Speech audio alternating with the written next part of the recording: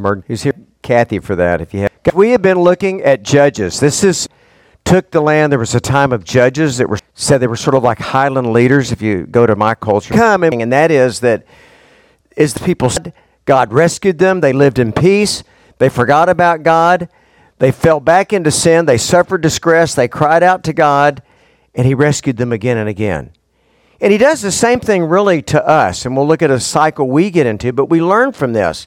And the great thing, the bottom line, the big idea is Devin, who's not with us today, he's at a course to pass his journeyman's license. The big idea is that in spite of all that, God brought Messiah Jesus through His people.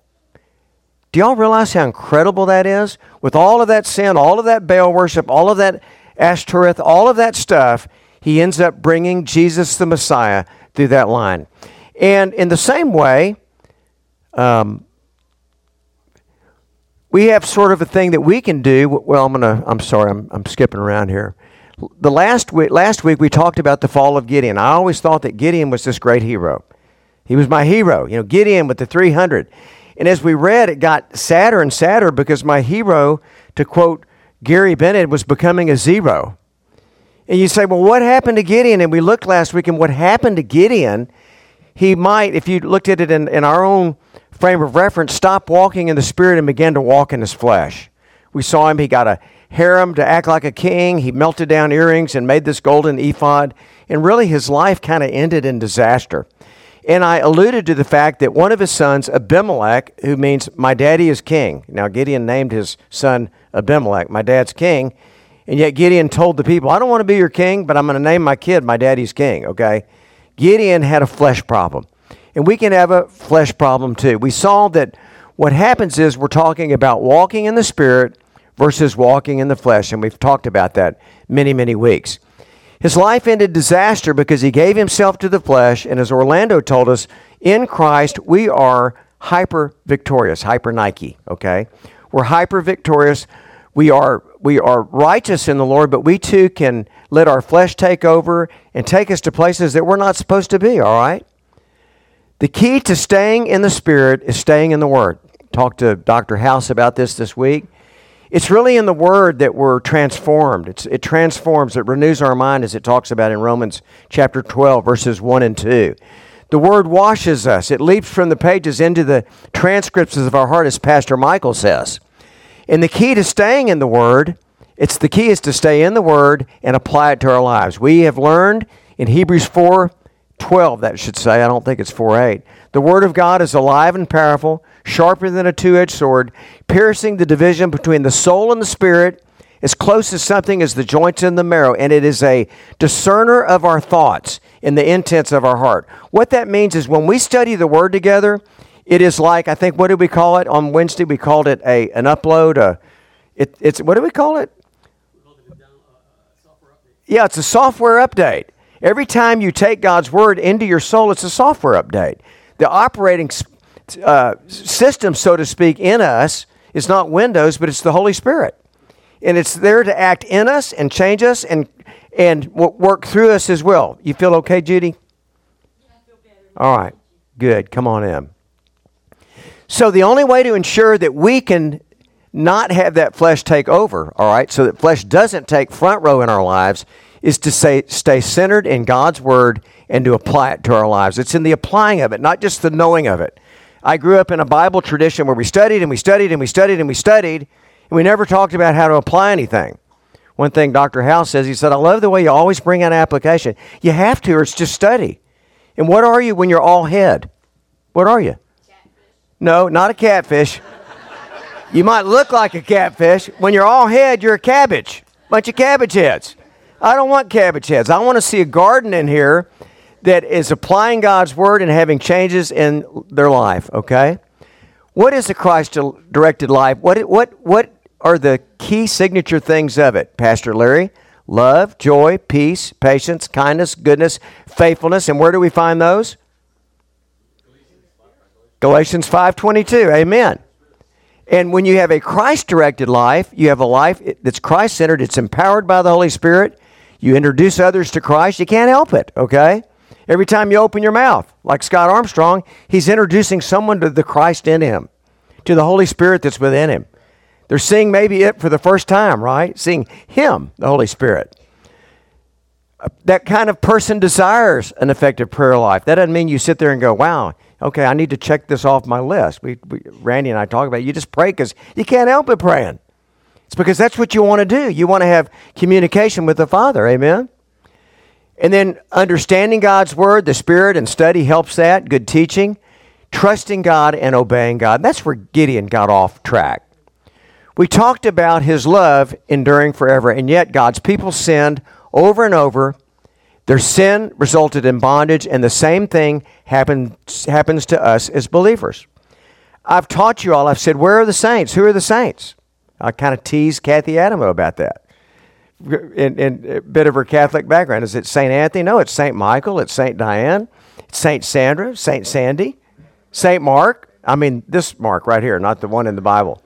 All right? We are saints that sometimes sin. We're not just horrible, terrible, horrible people. We are new creations. 2 Corinthians 5:17 says, if any man or woman is in Christ, they are a new creation. Old things have passed away. Behold, all things become new. Yet we struggle with the flesh. It's still there within us. Paul struggled with the flesh. If you don't believe it, go read Romans 7. Okay? But through the power of the Holy Spirit, we are no longer in bondage. We don't have to be slaves to sin. Y'all follow me? It's a difference. So why didn't God just consume his people?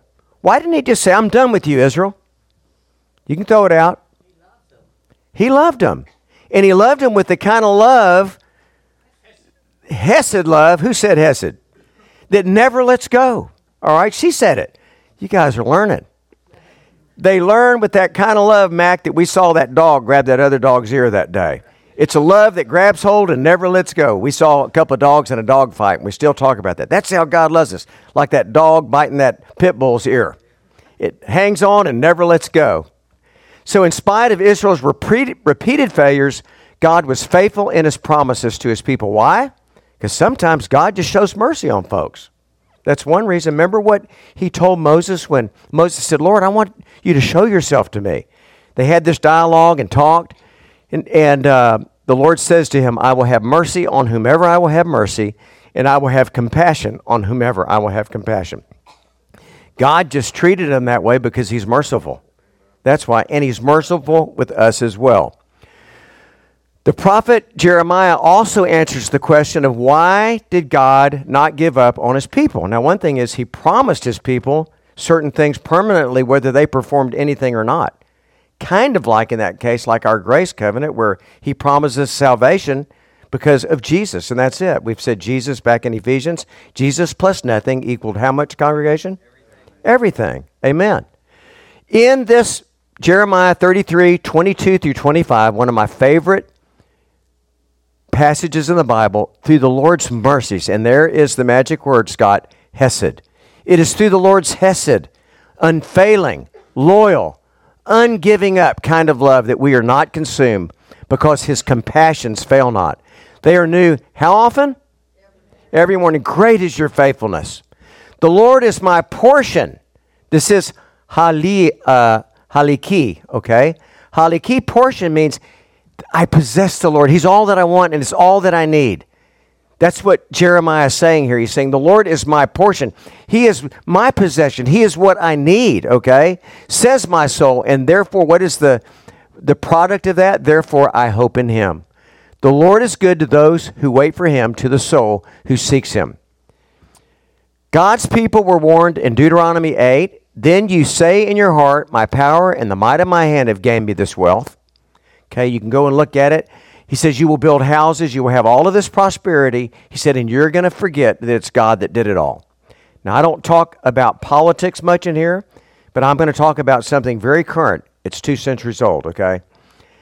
Abraham Lincoln in 1863, when the Senate decided to pass Thanksgiving, this is what Abraham Lincoln said in part. We have grown in numbers. I'm just commenting that so much in America is so similar to the book of Judges. And when it ends up, the last verse of Judges, it's going to be exactly like here. There was no king in the land, and everyone did what was right in his own eyes. We're getting to that point, okay? But look what Abraham Lincoln said. We have grown in numbers, wealth, and power as no other nation has ever grown. This is in 1863, the middle of the Civil War. But we have forgotten God. We have forgotten the gracious hand which preserved us in peace and multiplied and enriched and strengthened us. Doesn't that sound like Moses? And we have vainly imagined in the deceitfulness of our hearts that all these blessings were produced by some superior wisdom and virtue of our own. Aren't we suspect to do that? Isn't that our tendency? Things get to going good and we think, man, I'm something. Look what I did. What an incredible businessman I am. What a wonderful this or a wonderful that. And yet it's God that does it all because his mercies are new every morning. Great is his faithfulness. So let's look at Judges 9, 1 through 6. The folks that were here on Wednesday have already read this, but I'm going to read it again. Open your Bibles. Judges 9, 1 through 6. Because what we're doing here, we're going to talk about how God never gives up, and then we're going to look at why, if it were me or you, we probably would have given up on these people. Okay, that's where I'm going with this. Then Abimelech, the son of Jerubbaal, that's now what Gideon is called. He's never called Gideon again in the text. He's now just called contender with Baal. Went to Shechem to his mother's brothers, this is Abimelech the son, and he spoke with them and with all the family of the house of his mother's father, saying, that's his uncles, okay, please speak in the hearing of all the men of Shechem. Which is better for you, that all 70 of the sons of Jerubbaal reign over you, or that one reign over you? I wonder which one he's talking about, himself. Remember that I am your own flesh and bone. And his mother's brothers, that's his uncles, spoke all of these words concerning him in the hearing of all of the men of Shechem, and their heart was inclined to follow Abimelech. For they said, he is our brother. So they gave him 70 shekels of silver. Isn't that interesting? Because he ends up hiring people to kill the 70 brothers. Silver from the temple of Baal Berith. That means Baal's covenant. That's now where the temple was. And with which Abimelech hired worthless and reckless men. What he hired is thugs, okay? And they followed him. Then he went to his father's house at Ophrah and killed his brothers, the 70 sons of Jerubbaal, on one stone. But Jotham, the youngest son of Jerubbaal, was left, because he hid himself. And all the men of Shechem gathered together, all at Beth Milo, and they went and made Abimelech king beside the terebinth tree, that's an oak tree, at the pillar that was in Shechem. This guy is so horrible, he kills 70 of his brothers. And only one of them survives, Jotham, which is it's just shocking to me that this is where Gideon's family has fallen to. Isn't this shocking? I mean, it is to me. And he killed these people, and then it says, only his brother Jotham survived and prophesied that Abimelech would kill those who illegitimately had put him in power. He's going to get up on the hill there and shout out to the city in the verses that follow. So, and when he talks about it, he's going to talk about how a king could have been like an olive tree and provided this kind of shade. And he said, instead, you guys have elected a briar bush. All right, that's what he calls Abimelech. I'm not going to read all that part. He says, go enjoy the shade under the briars. That's what he tells them, when you could have had olive trees. So let's continue at verse 7. Now when they told Jotham, he went up and stood at the top of Mount Gerizim, and he lifted his voice and he cried out, and he said to them, listen to me, you men of Shechem, that God may listen to you.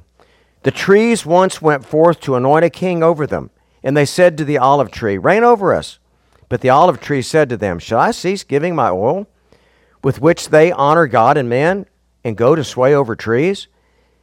Then the tree said to the fig tree, you come and reign over us. But the fig tree said to them, should I cease my sweetness and good fruit, and go to sway over trees?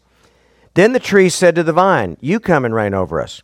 But the vine said to them, should I cease my new wine, which cheers both God and man, and go to sway over the trees?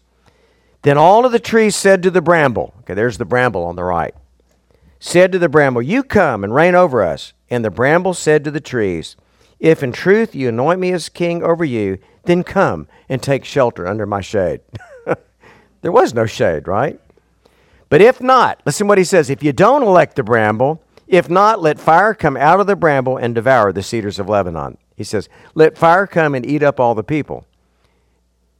Jotham's saying, You are going to elect Abimelech, and you're going to end up getting burned by him in a real sense of the word, okay? And Abimelech is going to get burned by you.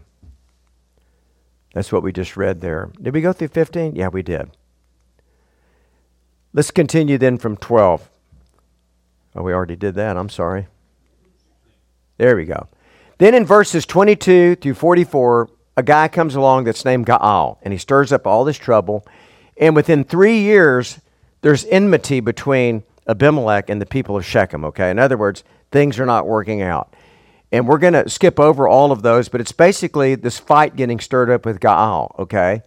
And there was attacks, and they hid out, and there was ambushes and counterattacks, and all this stuff went on. And in the end, in verse 45, we see that Abimelech destroys the city of Shechem. That's where he's from. He goes and he wrecks his own place. Listen to this. All that day, Abimelech pressed his attack against the city until he had captured it, and he killed its people. Then he destroyed the city, and he scattered salt over it. He was not just satisfied with the destruction of his own city, which is kind of shocking. He's already killed all of his brothers. Look what he does now. On hearing this, the citizens in the tower of Shechem, I'm in verse 46, went into the stronghold of the temple of El-Bereth. And when Abimelech heard that they had assembled there, he and all of his men went up to Mount Salmon. There they are. He took an axe and cut off some branches, which he lifted to his shoulders. He ordered the men with him, "Quick, do what you've seen me do." So all of the men cut branches and followed Abimelech.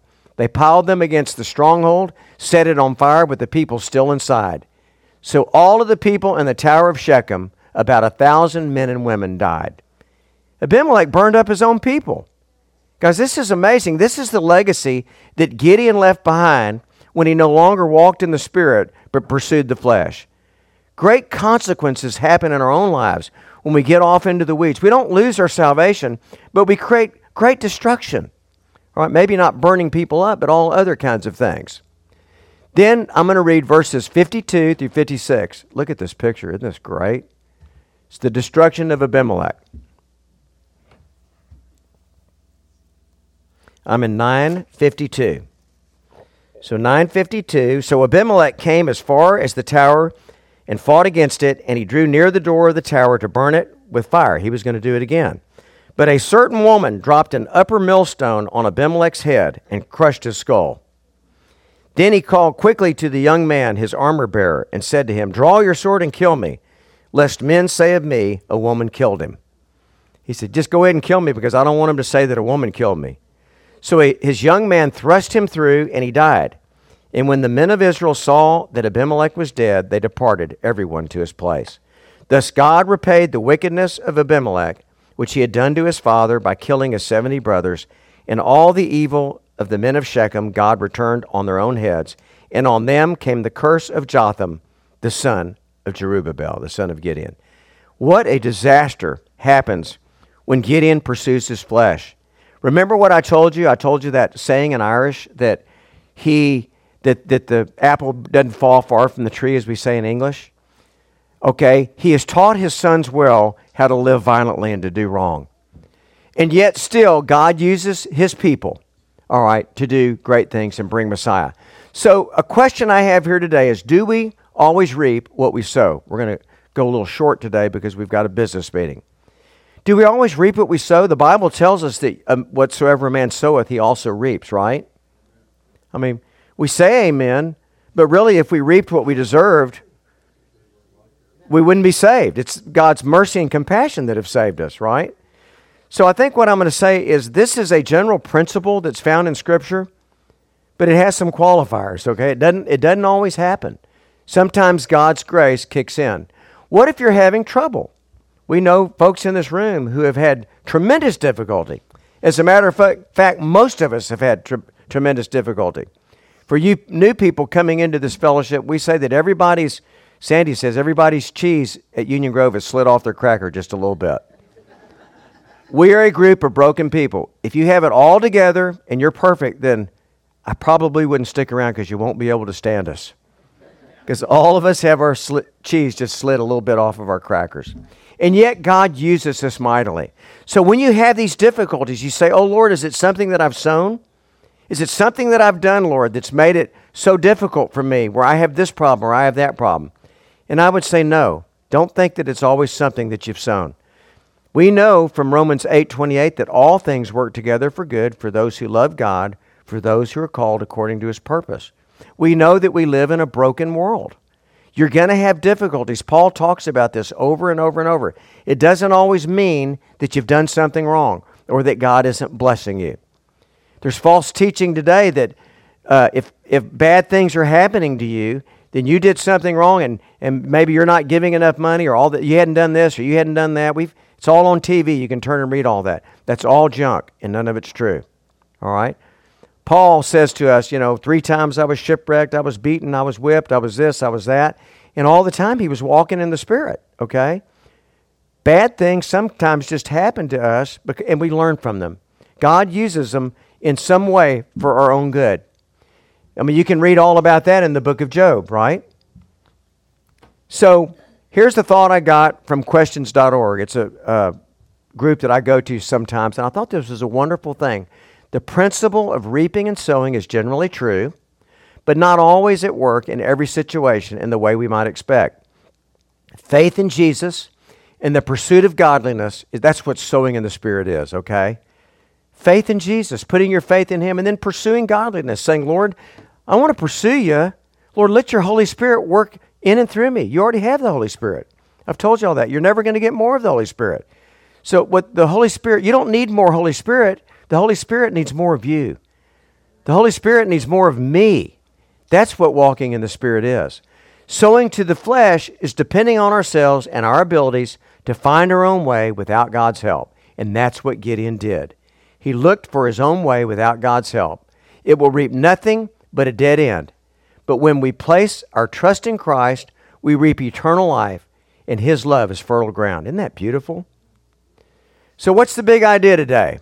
The big idea is this. We see failure after failure after failure in Israel. God never gave up on Israel. And Judy, he never gives up on you.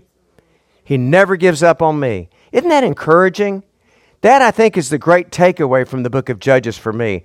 Not us just looking over and over that the people fail and that they sin, but that God says, I'm going to use you and I'm going to bring my Redeemer through you in spite of yourselves.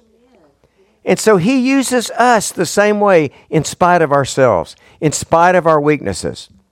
He never gives up on you and me. So that's why I called this sermon, I'm doing much better than we deserve. We're doing better than we deserve. I wanted to start off, and you'll get the written sermon later today, where there's this guy, Dave Ramsey, that's on the radio. People go, how you doing, Dave? He says, much better than I deserve. Well, let me tell you something. We're all doing much better than we deserve. So that's the sermon today. We're doing much better than we deserve. So let's praise the Lord in that. Let's give him thanks and praise that he loves us and he's not ever done with us. Amen? Amen.